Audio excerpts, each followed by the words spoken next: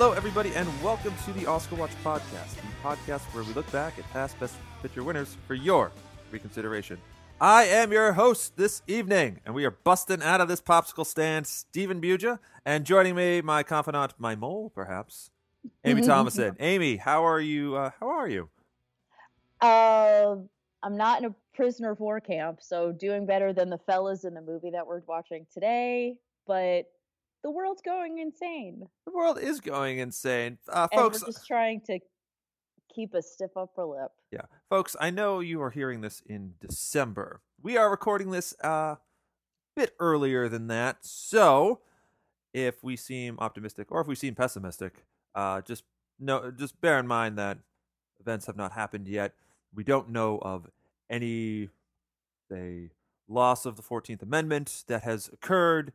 It's all just speculation at this point. We're very down, but we need to see some people fighting against the literal forces of evil, in this case the Nazis, and breaking away. And that film is the 1953 movie Stalag 17, directed by Billy Wilder, written by Billy Wilder and Edward Blum, based on the play by Donald Bevan and Edmund Trzynski, starring the one and only hero to our show, William Holden, Robert Strauss, Otto Preminger, Don Taylor, Peter Graves, very young Peter Graves, Very young Peter Graves. Harvey Lembeck, Sig Ruman, and Richard Erdman. And it is, I believe, on the Amy Thomason Top 100. It is. Oh, yes. You were insistent we watch this movie. I was. This is, so as you know, we had a poll out, or not a poll, we had a request out to all of you listeners to send in your own films that you wanted us to watch and review as a Christmas gift to you, our loyal and wonderful audience, the best audience in the world. But Amy said, hey, why don't we give ourselves even more work and a little Christmas gift to ourselves, and we pick our own movies to watch. And do 2 podcasts a week. And do two podcasts a week, because you know what? I have so much time. I don't have so much time. I really don't. I but don't. We love podcasting. We do. So this, I get 2. Amy gets 2. This is Amy's first film, near and dear to her heart, and we look forward to talking about it. So, Amy, when did you first watch Stalag 17? My first date with my husband. Ah, I had. It's so romantic. Which is what it is. It's what. It's not, but I'm not that kind of girl. I'm not a girl that's going to take a guy to see The Notebook ever, because that movie's crap. Sorry, fans out there. It was around Oscar season, so I had taped it off Turner Classic Movies. Taped it, DVR'd it, whatever, off Turner Classic Movies, because it was one of those I had never seen it. And our first date was on a Saturday. The following night was Oscar night, and it was the night that Marty finally won his Oscar for Best Director. Okay, so this is March 2007. Thereabouts. Yes. Wins for Yes. The Departed. February. Yep. Yes. So that's how I remembered. That's how I remember our first date.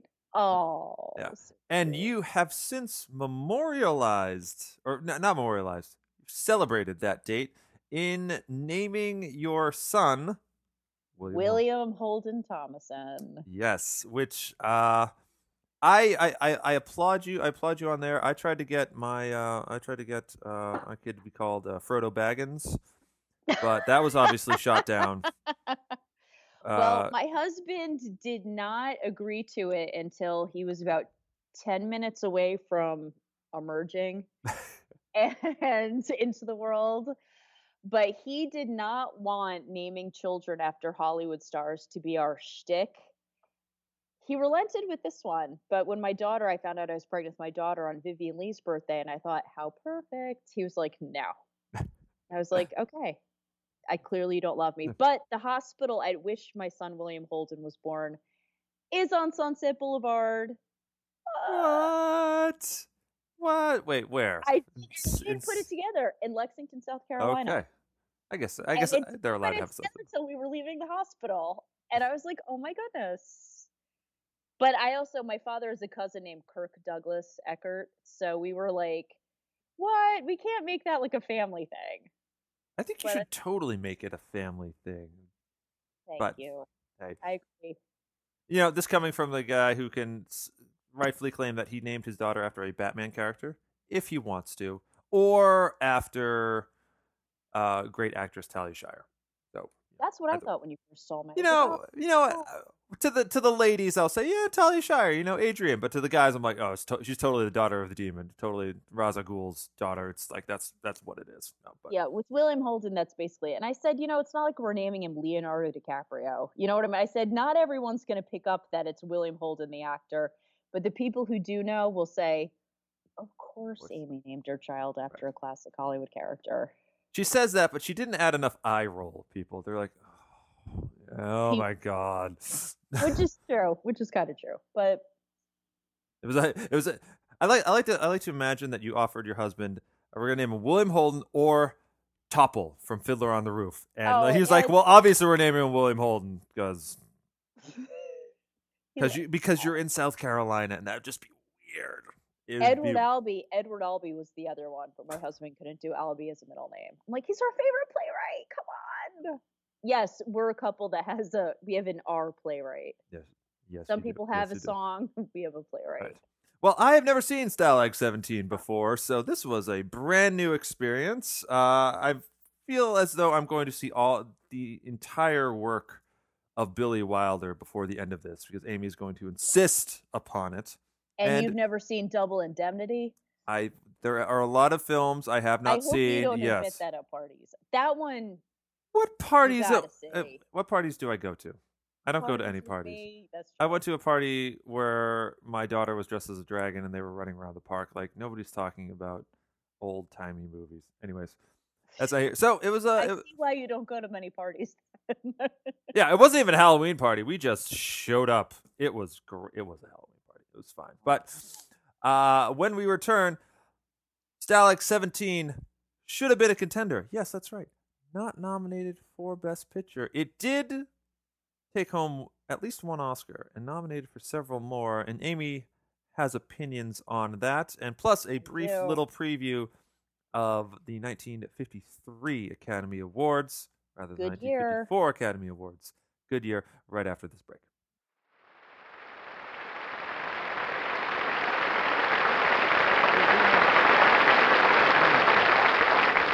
Ladies and gentlemen, 2 years ago, a superb artist and great lady came from Broadway to make her Oscar-winning picture debut. Tonight, she is in Philadelphia preparing a new play for Broadway. We take you now to Philadelphia and Miss Shirley Booth.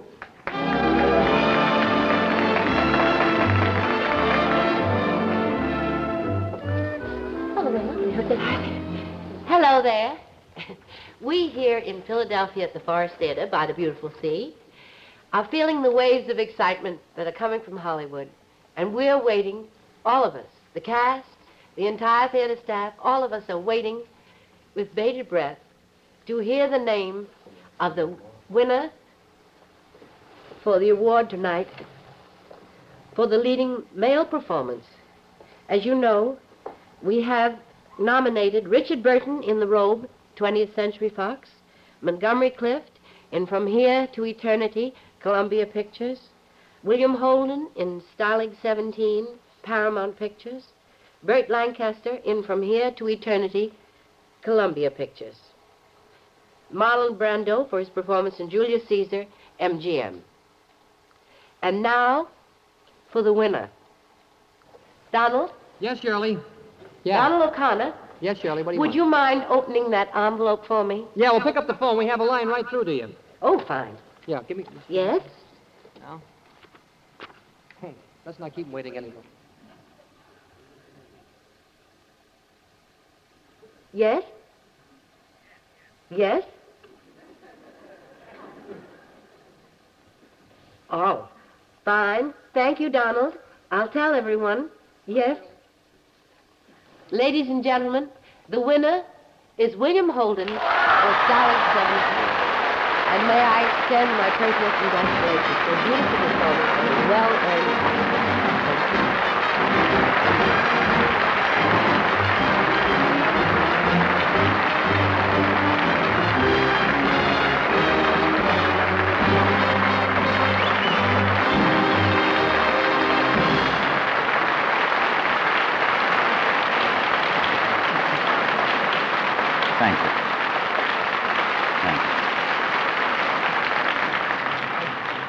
Thank you. Mr. Holden, ladies and gentlemen. We have yet to discuss the 26th Annual Academy Awards on this show that took place on March 25th, 1954. The big winner that year was From Here to Eternity, Fred Zinnemann production, which I'm really looking forward to watching, especially after having learned that it is kind of a prequel to The Thin Red Line, a film that we had done earlier. Hold on. Hold on. Have you not seen it? I've not seen it. That's perfectly acceptable. I'm not going to think that that's insane or crazy. You know, I have gotten to the point where when you say you don't watch a movie, I'm going to go, that's fine. You said you hadn't seen City Lights. I'm like, oh, that makes sense. And that's okay. I'm not going to judge anymore on what people have and have not watched. Have not seen From Here to Eternity. There's certain movies I'm not judging you. Well, I mean, No, you are. You are. But I'm surprised by some of the movies. I'm like shocked. Like Diabolique. I'm shocked you haven't seen that because it's a horror movie and it's foreign. You see all the foreign movies. That's why I'm surprised. What do you want from me? This is a good one and it's a good book. Okay. I'll get around to it. Come Memorial Day, we'll tackle that. All right. From Here to Eternity was the big winner that year. Picked up a lot of awards, but Stalag 17 did walk away with one award that was memorable in its, shall we say, brevity. What happened that year? My badass William Holden. William Holden won Best Actor. Yay! Yay! This would be William Holden's only Academy Award. His, I believe he was nominated 3 times. Sunset Boulevard, won for this. And then again in 1976 for Network. Which he was also amazing in. Which is also amazing. Weird that you think, but he was in Bridge on the River Kwai. He was in a lot of films, and yet these are the only 3. Groundbreaking, excellent films. The now I can't think of it. The Wild Bunch. Yeah. Which, again, people are like, oh, Wild Bunch, groundbreaking. He was in these amazing, Network, Bridge on the River Kwai, Sunset Boulevard. Those are 3 of the greatest movies ever made. Agreed. And yet, not as personal favorites of mine, but those are hands down. Critics. They are discussed in vaulted corners about being very, very good. Yes. And it was notable, William Holden, this was 3 years after Sunset Boulevard. People largely at the time were thinking that if Holden wins, it's because he failed to win for Sunset Boulevard at 3 years ago. He lost to who? Mel Ferrer for Jose Ferrer for Cyrano de Bergerac. No, sorry. Yes. Wait, I'm trying to think if she can come up with it off the top of her head because I can't actually right now. And we talked about it. I don't remember. I guarantee it was somebody lame. Yes, but you know who was not lame this year? The Best Actor category at the Academy Awards. Let's just run down this list really quickly. Marlon Brando for Julius Caesar. His Caesar is pretty. His Antony is very good. Richard Burton for The Robe. Montgomery Clift from Here to Eternity. That's the real competition. And Burt Lancaster from Here to Eternity as well. That's the competition. Right there. Yeah, right there. Competition right there. William Holden, famously, he had the shortest Oscar acceptance speech in history. He just not only shortest, when you actually watch it, he doesn't stop at the podium. He walks up, never stops moving, grabs the Oscar, leans over, still walking, and says thank you, and just walks off the stage. He doesn't stop. Yeah. Thank you. It's great because that never happens, and you almost want him to take the Oscar and spike it. Be like, bam, I got this. I'm done. So great. But he would later take out a advertisement in a lot of the Hollywood press, news mags and whatnot, saying yeah, thank you, but really, Montgomery Clift and Burt Lancaster, they really kind of deserve this one as well. So top notch guy, great dude. That William Holden. If I wasn't already in love with him, that alone, classy guy, class act right there. Yeah. He thought he only won it because he didn't win for Sunset Boulevard, which I swear he lost to Jose Ferrer for like Cyrano de Bergerac or something that people no longer watch. All right, hold on. I'm looking this up now. Hold on. I didn't think this would come up. The film was also nominated for 2 other Academy Awards. Best Director for Billy Wilder. He would lose to Fred Zinnemann for From Here to Eternity. And Best Supporting Actor, Robert Strauss, who played Animal in the film, and would lose to Frankie Blue Eyes, Frank Sinatra. Yeah, which is hard. Yeah. Yeah, you go. I think he's the only one that was in the actual Broadway play that it was based on. Yes, Jose Ferrer, Cyrano de Bergerac. William Holden. I was right. You were right. Wow, Spencer Tracy, James Stewart, William Holden. Wow, and then this guy. Yeah. All right, fine. You're right. Direct that movie that. Unless you're Jose Ferrer's mother. Did anybody go see that movie? Probably not. This was Billy Wilder's 4th of 8 total nominations for Wilde, second most nominated behind director William Wyler, tied for nominations with Scorsese. He would receive 6 Academy Awards throughout his career. We have discussed both of his directorial wins in The Lost Weekend and The Apartment.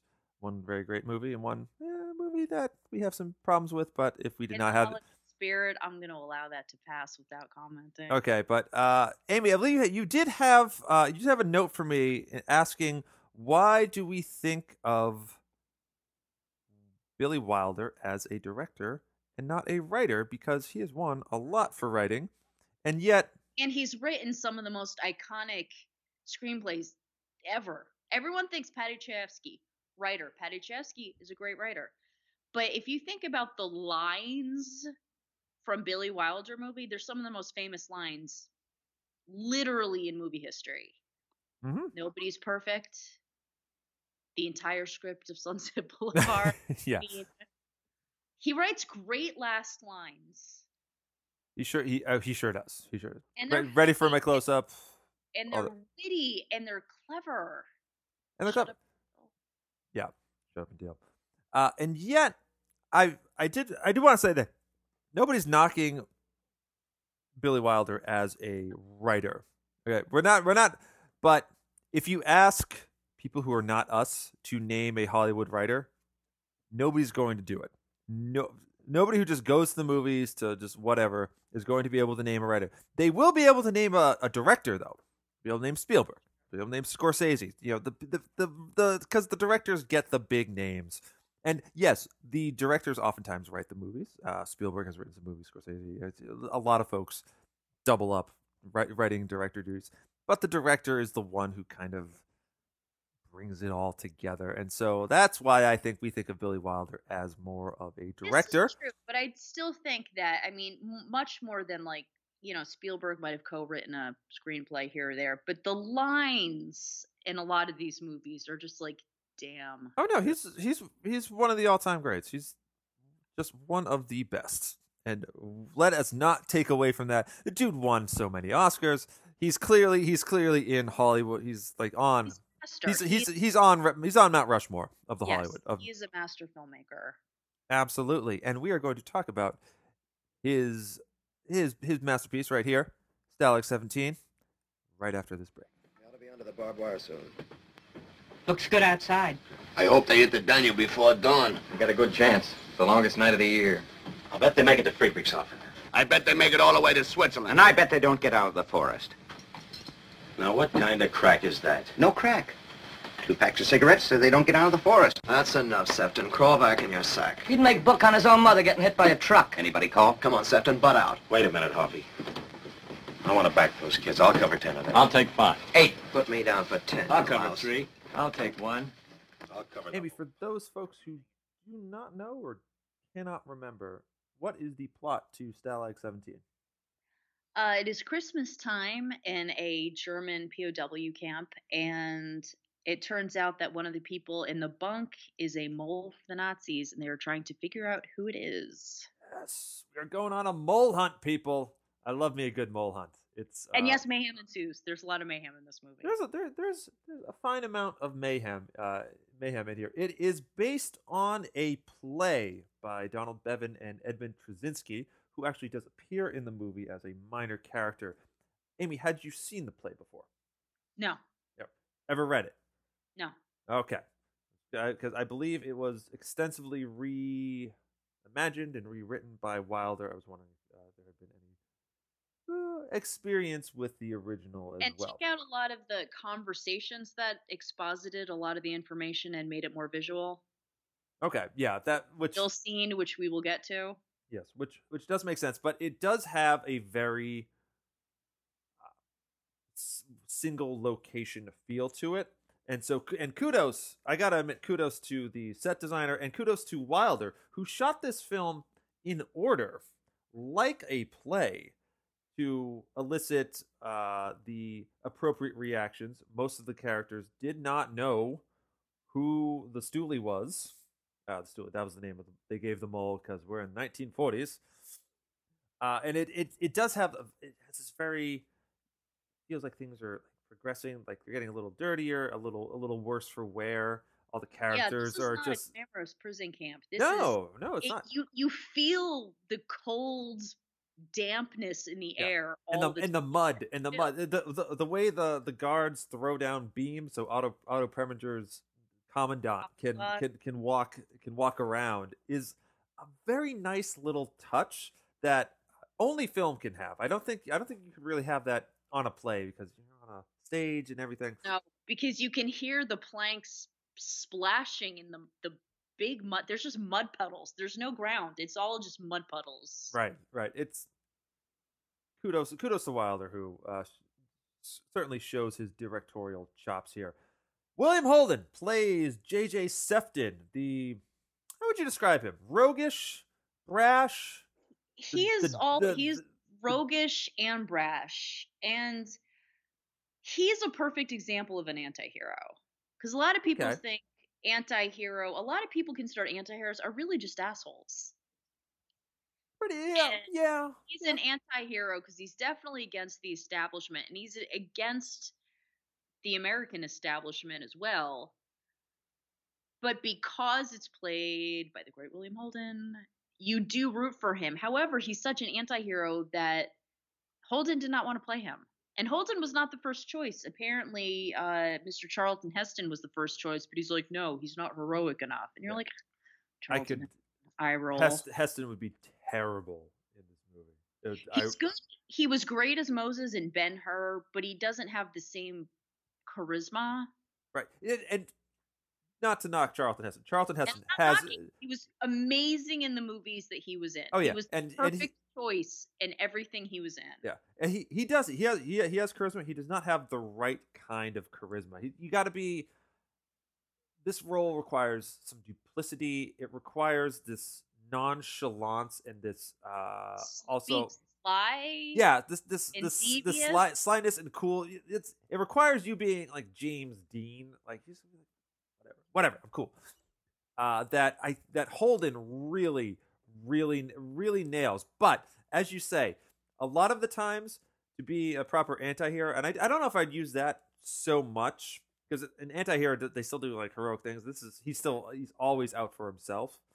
True. But a lot of times you are right. They are dicks, and it does take the actor playing him and your history with that actor to really bring you onto their side, because you go like William Holden, like I get you're an individualistic dick here, Mr.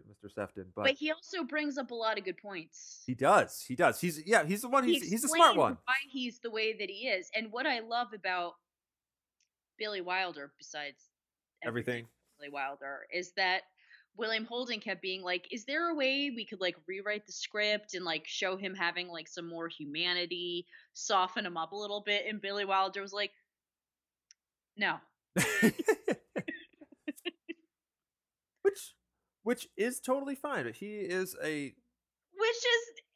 But I still felt like, and again, I've seen the movie a lot, as much as out for himself, he is the entire run of the movie. I never felt like he didn't really care. Yeah. He just seemed like, guys, he says what reality is, whether you like it or not. Yeah. He's out for himself. And I do like how he does explain why he's out for himself, because the first week I was here, I got my boot stolen. I got my left boot. Yeah, I got my left boot stolen. It's my food, and I'm out for myself, and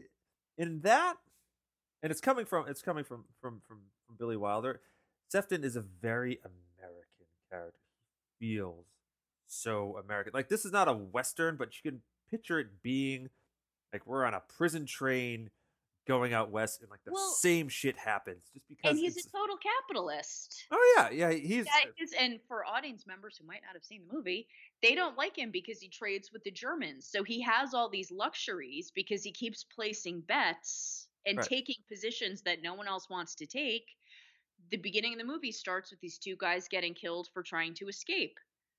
He bets, he's like, I don't think they're going to make it. And everyone's like, oh, you're a jerk. Of course they're going to make it. Yay. And he's like, no, they're not. And then he ends up winning. And so he trades, and he has things like eggs and a little hot plate and alcohol and access to women and all of these other things that they don't have. And it pisses them off. Right. That he's trading with them, that he should be noble and that he should starve just like he is. And he says, you know what? I'm not going to try to escape because that would be stupid. I'm going to ride this out as long as I can. I'm going to get the luxuries that I can to make myself a little more comfortable, because guess what happens if I escape? I go home, then I get sent out to Japan. I get put in a Japanese prisoner of war camp. And guess what? When William Holden was also in Bridge on the River Kwai, the reality is, guess what? The Japanese prisoner of war camps were a lot worse than the ones had a much higher death rate than the ones in Europe. That is true. I didn't put two and two together. I'm like, oh, he could totally be the same character. Just that's funny. It's a great 1-2 shot. And within the same couple of years. Yeah, I mean, this takes place in around December 1944. So the Germans are on the retreat. They would even if he didn't escape. Spoiler alert: he escapes. They would be free in less than a year after this. So he's like, I'm not a hero, and he owns it though. Like, he doesn't try to pretend that he's this sweet, wonderful guy, but that's why he is how he is, and it makes sense because those Japanese prisoner of war camps were no joke. No joke indeed. And I think the other guys, because trading is a thing that happens in the prisoner of war camps, but the other guys resent him not because he's trading so much, but because he's better than everybody else at it. Like, he doesn't even smoke cigarettes. He smokes cigars, so he just gets cigarettes for money. That line, I'm like, this is why they hate him. I don't smoke cigarettes. I only smoke cigars. I'm like, this is why they hate you. You bougie motherfucker, you. And he's got the big bar of soap, and he's making the little scrambled egg. Yeah, and just like he's smugly doing it, and everyone's looking over him like, you gonna eat that? He's like, he plays it to the guy who doesn't talk. Yeah, he plays it to perfection. But he does have a soft spot. He has a soft spot. He has a helper named Cookie, who I love. I like Cookie. Cookie is narrating the movie. He chimes in every now and then. I liked Cookie. I wanted to love Cookie because so much of the time is spent on Holden or two other characters, and we'll get to that. I didn't feel like I got to know everybody. When somebody's narrating something, I want to get to know that character, especially if that character is literally there while it's happening. And Cookie felt so unnecessary to me. We did it. I don't think we needed the any of his narration or anything. I understand why, and he could be there helping out Holden. Obviously Sefton needs an assistant to help manage things. But I don't think we needed him to be the voice, especially when his voice does not amount to that much in the grand scheme of the film. Not to say it's not appreciated, it's just very unnecessary. I think he was good because I think you couldn't have it from Holden's perspective. I'm not saying you needed it from Yeah. Holden's. I don't think you needed it from Sefton's. In general, that we could have just seen him do what he did. Yeah, you could have just like Wilder is so good, and you can just have him. You can just have him point a camera at something and have all the actors go, and it would be magic. You'd have magic there. People would be able to pick up on it. Wilder knows where to shoot, what to focus on at what time. That the perspective, making it a personal story. That now it honestly feels like, all right, because we have this narrator who's telling the story. Is what we see, is this really how it was? It brings up into the whole question of can we trust this guy? I think we can trust Cookie. Yeah. But there's still a doubt there. Like, this is the story told from Cookie's perspective, as opposed to this is the story, this is what happens. It'd be very odd. Amy, I like the movie, and in serious movies, especially World War II movies, I enjoy a bit of comedy here and there. I could not stand Shapiro and Animal. I didn't like them. It's not that I don't like the idea of them. I like their characters. I like Shapiro. Shapiro's great. Animal is great. There's just so much of them that after the first two scenes or so, and they just keep going back to the Betty Grable thing. They're trying to be goofy and going to the Russian women's camp. I just felt like it was too much, and it's taking away from the other characters. I want to know more about Sefton. I want to know more about Price. I want to know more about Huffy. I want to know more about all those guys. And as opposed, even the Nazis. I wanted to see that, and the Nazis fell into that because they weren't developed enough. They were kind of like goofy. And I think that even and you know what's funny is my husband had the same feeling that you did. He's like, if they had toned down the comedy a lot, he's like, I think it'd be a better movie. Yeah, and your husband is a wise man. He's a very wise man. And I can see that stuff really helping in the stage version. It's very fun. It's a lot of fun when they're Shapiro and Animal are dancing and he thinks he sees Betty Grable. I get it. It's funny. It's just given what's happening and the lack of development from the other characters, I think it really dilutes the power of the movie. Like, yes, we have Sefton in his coolness, and we get him. I want to know more about Sefton and Dunbar. I want to know, they hint at the relationship, they mention it, but there's more there that is unexplored, and it irks me. One thing that I did like, though, I feel like all the other smaller characters were very well developed. I love the guy who did all the impressions of James Cagney. I thought he was great. That was a great bit of comedy about it. Is that I feel like, yeah, you can definitely tone those two down and put all the other ones up just a little bit more. They had such a great camaraderie. It felt very real. You know what I mean? Yeah. You feel like these are all guys we know. Duke's like the bitter guy with the great head of hair, by the way. Oh my goodness. And what is he washing with? You don't have access. That the soap is not that nice enough. Exactly. There's a workout. My lord. The actor who got the letter and kept saying, I can believe it, when his wife writes the letter, oh, a baby showed up at her doorstep and it looks just like me. And he goes, I can believe it. That was the playwright. Yeah. Yeah. So who, by the way, also has a great head of hair. That man could be an actor. Good lord. All these men. But I did like all those characters. I liked the camaraderie of all of it. But I do agree with you. I think it probably could be toned down a little bit. Because it never bothered me, but now that you're saying it, that is a fair assessment to make. It did bother me. The same with the Nazis. I liked, you gotta like Otto Preminger. Amazing filmmaker, amazing actor. He wasn't the worst offense. Schultz was the worst offense. He was just so. I thought he was funny. Yeah, I thought he was funny, but there was this sense of I feel like these guys could almost actually leave at any point, and Schultz would be fine with it. There was no. I guess maybe because I'm thinking these guys are Nazis. They're behaving more like Nazis. There should be I feel like people should be dying more. I think that's on me. I think that Schultz wants to be liked, though, and I think they're not great living conditions. You know what I mean? Like, that's No. a dream job that you'd want to have. So I think the fact that they'd already been there for so long, he also is just trying to get through the day. And if you can kind of get through the day and joke around, you know what I'm saying? And I'm not saying that, oh, I'm sure this is an accurate description of what Nazis are like, but it's a prisoner of war camp. You know, they'd already been there. I think Cookie said he'd already been there for like 2 years. So, you know what I mean? When you get into that day to day, you know, he's not there to, you know, kill them. It's not a concentration camp where it's like, we don't see you as a human being. So he's trying to just be like, guys, just let me do my job. And maybe if he acts friendly or whatever, then maybe he'll get more information, because he does always do what he's supposed to do.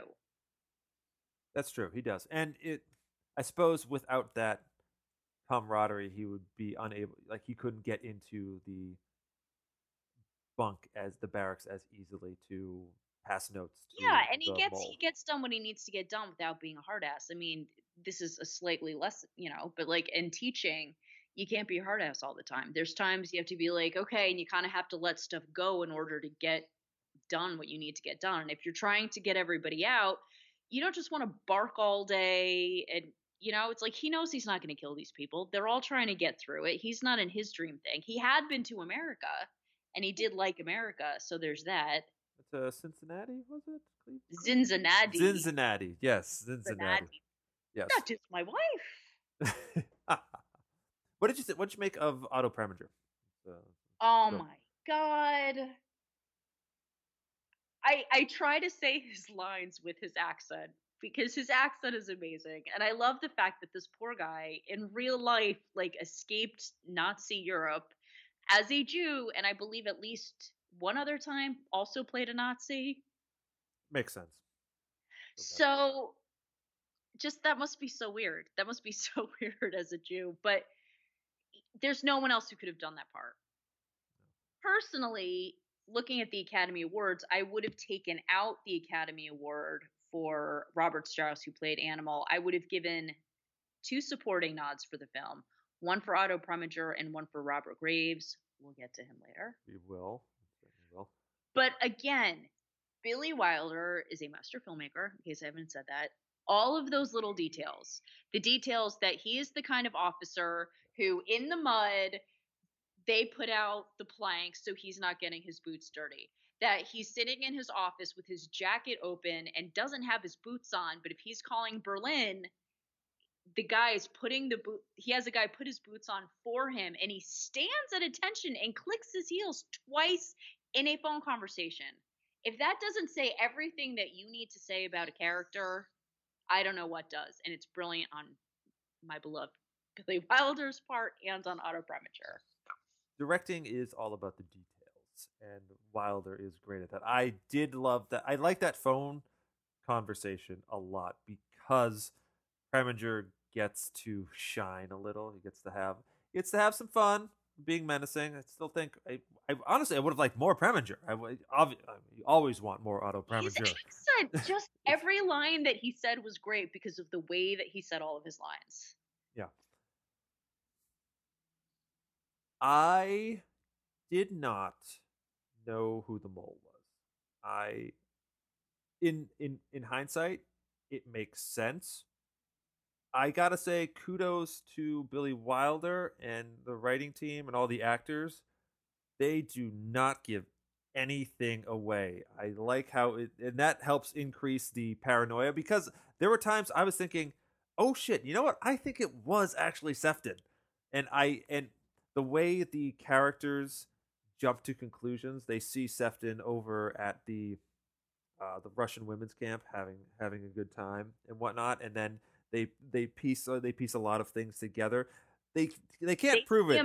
He's trying to bribe Schultz to find out who the mole is, and so they come in and he's handing this like handful of luxuries to a German guard, and it's like, oops, right, bad timing. Yeah, and you feel for the other guys, because they go, all right, he's paying him off, and like he's gonna say some stuff, but he always says things, and we can't trust him. And But they also think he's responsible for getting the men killed at the beginning of the movie. So Right. it's not just we don't like him, he's trading, what a jerk. It's he is responsible for giving this information to the Nazis, and 2 of our guys got killed as a result. Right. Which you can understand the anger there. Right. You can understand the anger. And because they do not have the court of law, they do not have a fact-finding mission to go on here, it started with they don't like this guy. He's taking bets on our 2 friends. He's betting against them. So clearly he might know something about this. And it sort of spirals out of control from there to the point where they go, all right, we're going to beat this guy within an inch of his life because he did this, even though we cannot prove it. And that's why we have courts and laws. It's to prove things so we don't go all vigilante justice, because guess what? Sefton is not the informant. Did you think it was Joey?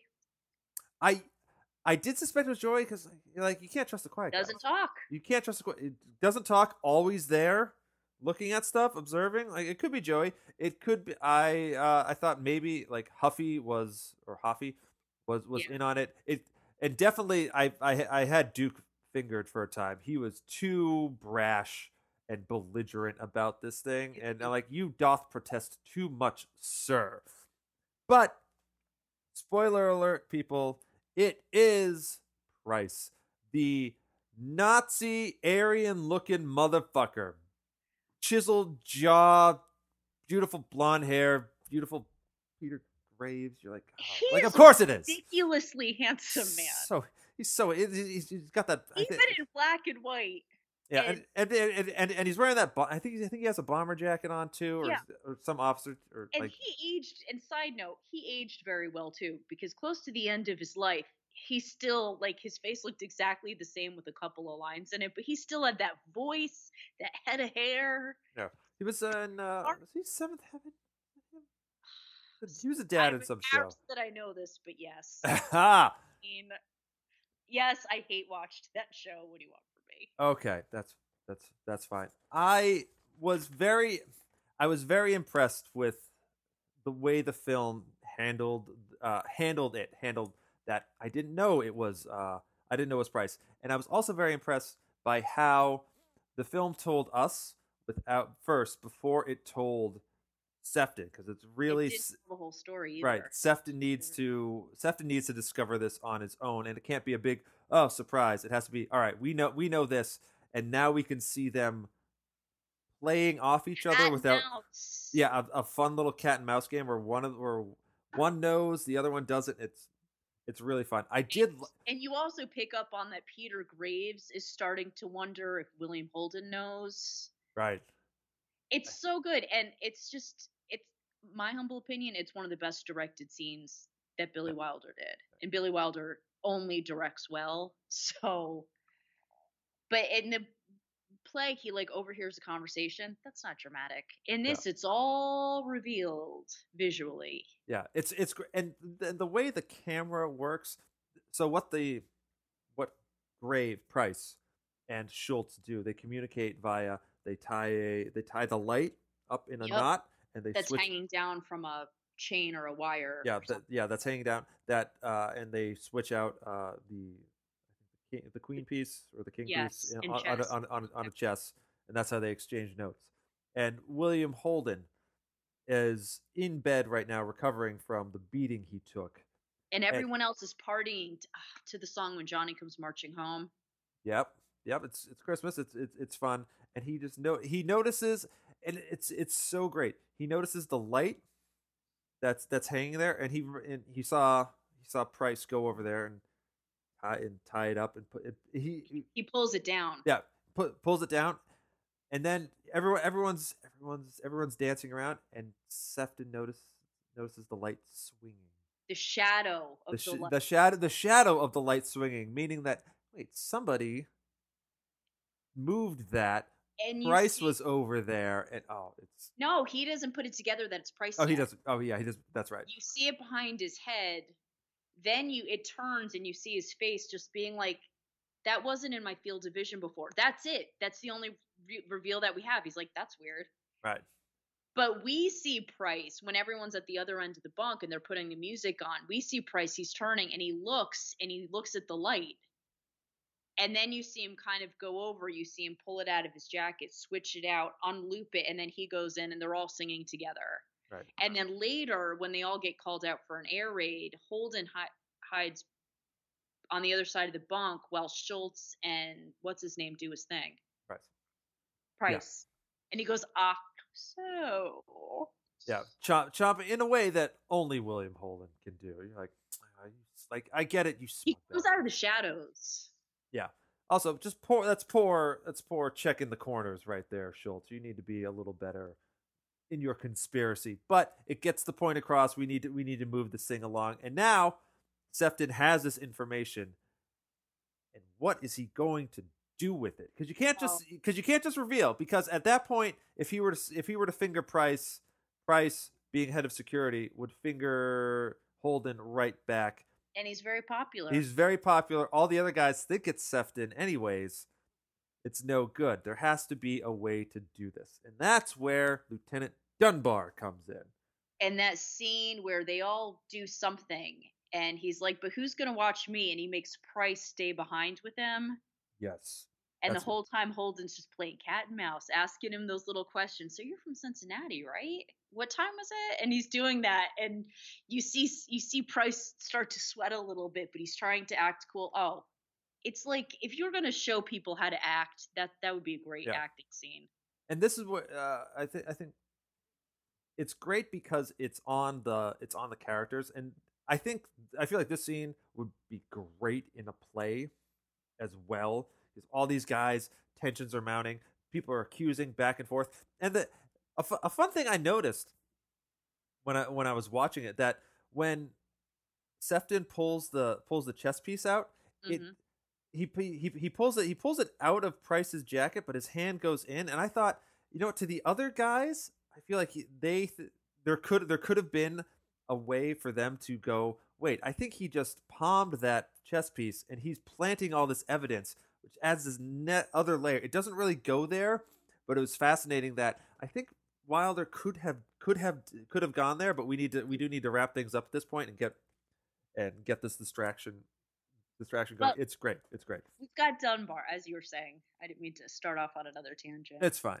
We got Dunbar, who is a lieutenant who's been brought to the non-com camp for the time being until he can get shipped off to the officer camp a little down the ways. But Dunbar has not bragged, has told the story of how he blew up an ammo truck. Hey, closely watched trains. We just blew up another ammo truck in a previous film. That was great. That was wonderful. And now, and the Germans want to have the perpetrator apprehended, which leads to some fine politicking on Otto Preminger's part and some beguiling, fun nonsense on the part of all of our. And by the way, sleep torture, that's how they would get me. Oh yeah, I looked so exhausted. What do you need to know? Because I need a nap. Yeah, it's like, can I just sit down? I'll tell you everything in just 5 minutes. I'm gonna be fine. I liked Dunbar. Again, I wanted more of Dunbar, and I also wanted more of Dunbar and Sefton. They knew each other from before the war. I think from boot camp. And Dunbar's from a rich family, right? And yeah, and Sefton just fucking rails on him for being from a rich family. He's like, I'll be about Sefton. Which what? I like how Sefton's like, yeah, you're not such a hot shot. You've got a rich mama. Yeah, but at the same time, everybody's going to bat for Dunbar because Dunbar did some heroic ass shit. He blew up a train with a book of matches. Like, that's pretty cool. It's pretty. Really is. It's really cool, and and in the end, Sefton does help Dunbar come out. Although, for a price? Question. For a price for a pair of wire cutters? Who knows? So really, the guys create a distraction. They pulverize hundreds of ping pong balls, and like it can smoke up, and they hide Dunbar in a water tower in December, which I will admit, I have been out. We've all been out in the cold. We've all felt cold water. And kudos to Dunbar for not dying of hypothermia long before they came and got him. Because I don't think they stressed. I think it was at least over a day from when we got hit, and his lower half is submerged in the water because he has to hide from the searchlights. He can't just, and he's just holding on. And I wish they would have stressed that. They would have stressed the weather and the physical effects on him. Like, we can't just wait on this. He can't hide up there indefinitely. He is going to die. It is so very cold right now. They mention it a little bit. Sefton comes and gets Dunbar at the end, and skipping ahead a little bit. And go back. We can't get okay, all right. We can't, because it's such a great ending to a movie. It's so. So, all right. Sefton has convinced the guys that Price is the stoolie, which he is. And by the way, delivers one of the best bitch slaps in film history. Oh, it's great. It's great because 5 hits in 1 second. It's like he has like 8 hands, but it's a Bruce Lee hit. You're like, oh, whoa, he just knocked that beautiful face. The guy who's been breaking his balls the entire movie. Yep. Strike Anywhere matches are great. But Sefton agrees to go get Dunbar from the water tower because I assume because Price had volunteered to go. Because that's finally why William Holden was like, I got to take this guy down, because Price was like, oh, I'll go with him. It's like I don't like Dunbar. I really don't like Price. And he's like, yup. And he's like, we can't have the Germans finding out. And he goes, the Germans already know where Dunbar is. You told him. And then he goes through the whole elaborate thing, which I know you're not big on exposition at the end of the movie. It works. That was because that wasn't required for us. That was required for the characters themselves. This wasn't showing off, being like, oh, okay, and this person did it. It wasn't a mystery that. It wasn't the main point of the movie. Yes. This was the character. This was redemption on behalf of Sefton. Sefton needed to reveal that it was Price, and so I'm actually very okay because Wilder's great at it. And finally, William Holden's like, I'm gonna take him. Yeah. Why does Sefton agree to run? Because he said he likes the odds, and 2, the guy's from a rich family, and for saving his life, he'll probably get a big reward. Yeah. He says, that's what he says to the guy. He's like, your mom's going to appreciate this. I'm thinking 10,000 might be a good amount. Right. Which is a great. You have a character like Han Solo, the roguish character who comes back in the end, shoots away Darth Vader so Luke can blow up the Death Star. That's great. He comes back not for the money, but because he's been changed. I like how Sefton. He starts off a dick, and he mostly ends on a dickish note the same way. I think he has changed, but I think it would betray the character for him to act like he changed and be like, I'm a reformed man, and now I see the error of my ways. I don't think Sefton would never do that. Even if he did change, he would never actually admit that. Yeah, but William Holden, would be stupid and corny, and it would be corny. But I need Billy Wilder to do that. You need Billy Wilder, and you need William Holden, who he always plays a character like this, but there's still some heart there. He does care about these people. He doesn't want to see. I think he doesn't. It's not so much he wants Dunbar to win as he wants the Germans to lose in this case. And if he can say "fuck all y'all" to his boys in Barrack 17 or Barrack 12 or whatever barrack they're in, then all the better. All the better. And his last words, so great. And his what are they? Gestures. Well, if any of us ever sees each other on the street, let's just pretend we don't know each other. And then he goes down the hole. Goes down the hole. But then he comes back up, has a shit-eating grin, gives a little salute, and then goes back down again. It's amazing. I've seen that scene before, and sure, there's all this great other stuff that Holden did in the film, but that scene, I truly believe, got him the Oscar. It's just such a perfect fuck you goodbye. It's such a mic drop. It's absolutely no. And what can you say to that? What can you say to that? The guy is going to risk his life for this other guy. You feel bad because you've been ragging on him the entire time, and he just twists it in there because that's what he's good at. It's really great. He gets Dunbar. Dunbar's legs somehow magically work. I don't know. And there's a little bit of leg rubbing, but he's like, we got like 3 seconds. Right. It's like you're dying of like I imagine after the movie Dunbar may actually die of exposure. Doesn't he make a comment like, "Hey, do you want some brandy or whatever?" And he's like, "Yeah, sure." He's like, "Yeah, that makes 2 of us." Right. He makes some little smart ass comment like that. I'm like, but that's what guys do. We bust our balls when we're breaking out of prison camps. But Price meets a glorious end. They tie a bunch of cans to him and shove him out the door. Use him as a decoy. It goes out like a little bitch. Running and screaming in German, running in circles because he's all like tied up too. Right. Doesn't think to take off the cans beforehand. I don't. But he doesn't have time. He's just panicking. Oh, because he also tries to go down the hole when William Holden's explaining the hole. It's him. He's looking at the hole to try to escape, and he tries to go out, but like all of them pile on top of him. Yeah, it's a bad day for Price. And then you see, but it's also a bad day for the Nazis because they killed their guy. Yep, and now they don't have it. Made it perfect because they said somewhere, I don't know if this was actually said in the movie or where I read it, where they really couldn't kill Price because then the Nazis would have just come in and killed all of them. Right.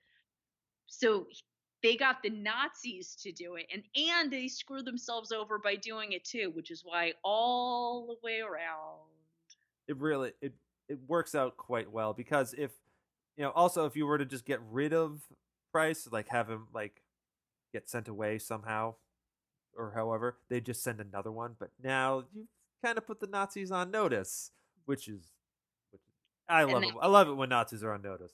I love it. And he and they're all like, the son of a bitch, he got away.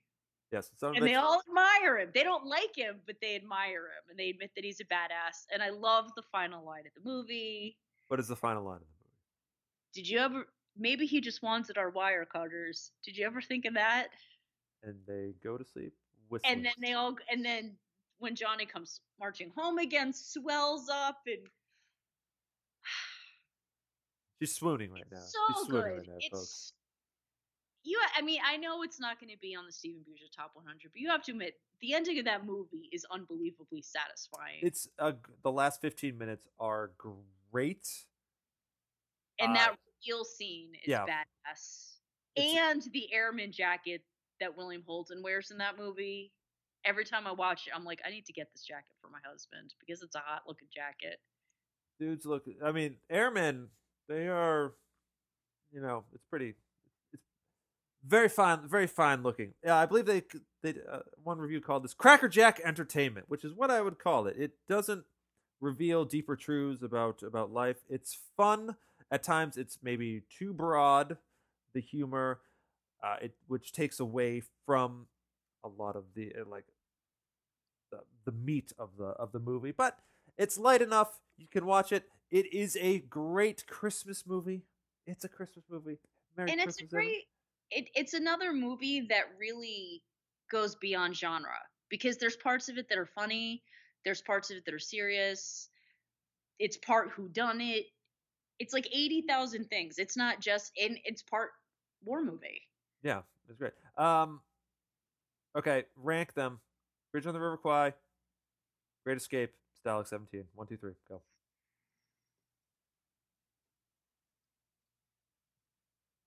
It's gonna take me a second. Okay. It's like they're all so different. You almost can't compare them because I would say The Great Escape is just as good as on the Bridge on the River Kwai. As a film, I'd probably put Stalag 17 on the bottom, but they're all really great. You should see them all. You absolutely should. It's just those are like the big the big three World War II prison movies. Comparing a David Lean epic to anything is just not fair. It's really not, but they're all. And which one's a catchier tune? Bogey's March from Bridge on the River Kwai or the Great Escape theme song. Both will get, and P.S. both are now going to be stuck in your head for the rest of the day. Dun, dun, dun, dun, Yeah, okay. Yeah, it's happening. See? Yeah. You can. It's Colonel Bogey's March is great. But Hoffy sort of reminded me of Lieutenant Nicholson. And, excuse me, according to the Geneva Convention, blah, blah, blah, blah, blah, blah, blah. Hoffy's totally a guy that'd be carrying around the rules of the Geneva Convention in his pocket. I did like the fact that the Geneva Convention was a major plot point in the movie. They had the guy from the Geneva, I don't know what he was. Inspector or something. And The Great Escape has more of a sad ending than a triumphant ending. It certainly does. I think. And Bridge on the River Kwai, I still bittersweet. When friggin' Alec Guinness is on that bridge and he's looking and he's like, yes, my British men built this bridge, and all of a sudden he sees the wire. I remember like a year ago I watched this movie again. I was like, what is he doing? I know the end of the movie, but I'm still like, what is he doing? Wait, no, what are you doing? And he's following it and he's panicking and you're like, no, and there's like 18 things and you're still like white knuckling it. Yeah, it's even when you know the end. All three are fabulous movies. And directed again, David Lean and Billy Wilder, masters of their craft. Pretty much. But we come to it now. Stalag 17, should it have been a contender? Okay, here's my what it should have won. Okay. I am sticking with From Here to Eternity as Best Picture. Even though it's a great movie, I've read the book, which is very long and one of the greatest books I've ever read. It's very sanitized. Now that I read the book, I'm like, the movie's totally sanitized.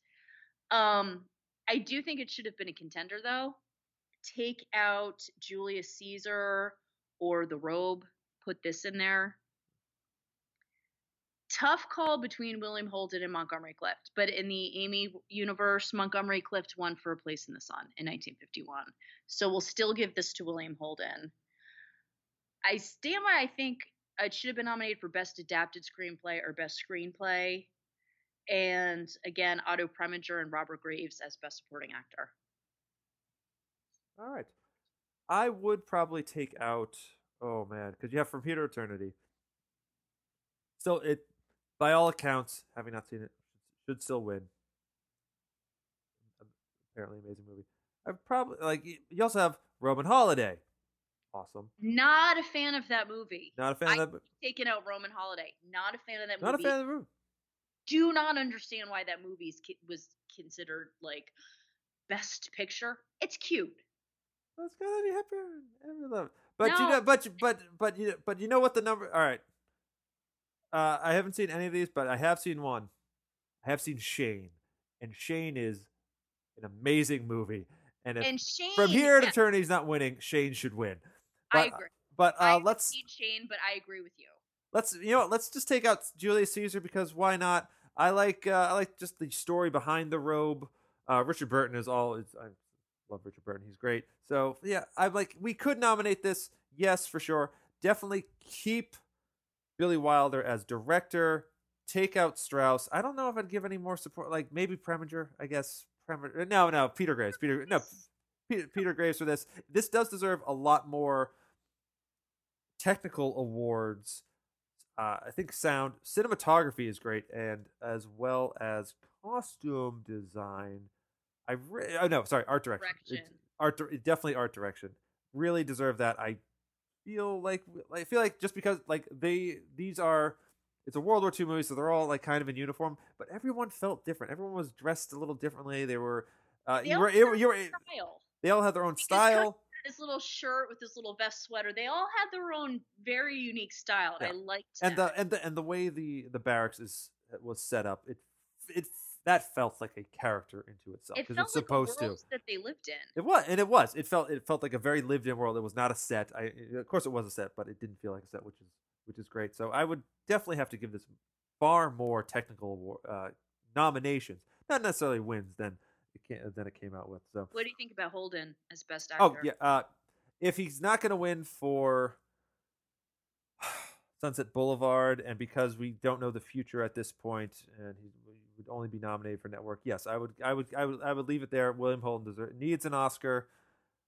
I think he should win for Sunset Boulevard because that movie's amazing. Network. Do you agree with? Would you voted for him over Peter Finch? No, shit. No, God, this again. No, because great man in that, and I think he was he had just as many monologues, and it was great. But Peter Finch has a Mad as Hell, and that deserves it all. He had the showboat role. He did, exactly. Which is great. Which you know what they reward the showboat role a lot of the times here at the Academy Awards, which is neither here nor there. It just sort of is. Yeah, and that's sort of my mentality with giving it to him too. Because again, In My World, A Place in the Sun, which was on my short list of one of the movies that we were going to discuss for this. Oh. But yeah, Shane, I agree. I don't think it's Best Picture. I think it totally should have been nominated. I don't think it should have won Best Picture. Yeah, Stalag 17. Yeah. If Roman Holiday won, we'd be having a different discussion. You'd be so mad. I love it. I love it when you get mad at movies. For that. Really? I love it when you get mad at movies. It's so much fun. Me? Yes. Yes, because it is a personal attack when like there's a movie that wins and is bad, and you're just like so annoyed about this. It's great. Audrey Hepburn winning for Roman Holiday is bullshit on a stick. Wow. Well, we will talk about the Academy Awards when we get to From Here to Eternity, or if we talk about those a little bit earlier. You have been listening to Oscar Watch. Thank you so much for tuning in on this special bonus gift to ourselves episode on Stalag 17. If you like what you hear, please write us an email at oscarwatchpodcast@gmail.com and be sure to find us on social media. We will continue the Christmas gift giving soon. What movie? Haven't decided yet, but we have a lot on tap to discuss. It should be a lot of fun. Thank you all so much for participating, and right now I will say you sent in a lot of requests. We did get a lot. We had to pare down the ones that were the most convincing, but we will get to all of the other ones in due time as the days and weeks and months and years go on. So thank you so much for sending those in. Amy Thomason, where can folks find you? Thomason11 on Twitter or our Facebook page. Yes. And as always, folks, until next time, we'll see you on the red carpet. When Johnny comes marching home again, hurrah, hurrah, we'll give him a hearty welcome then, hurrah!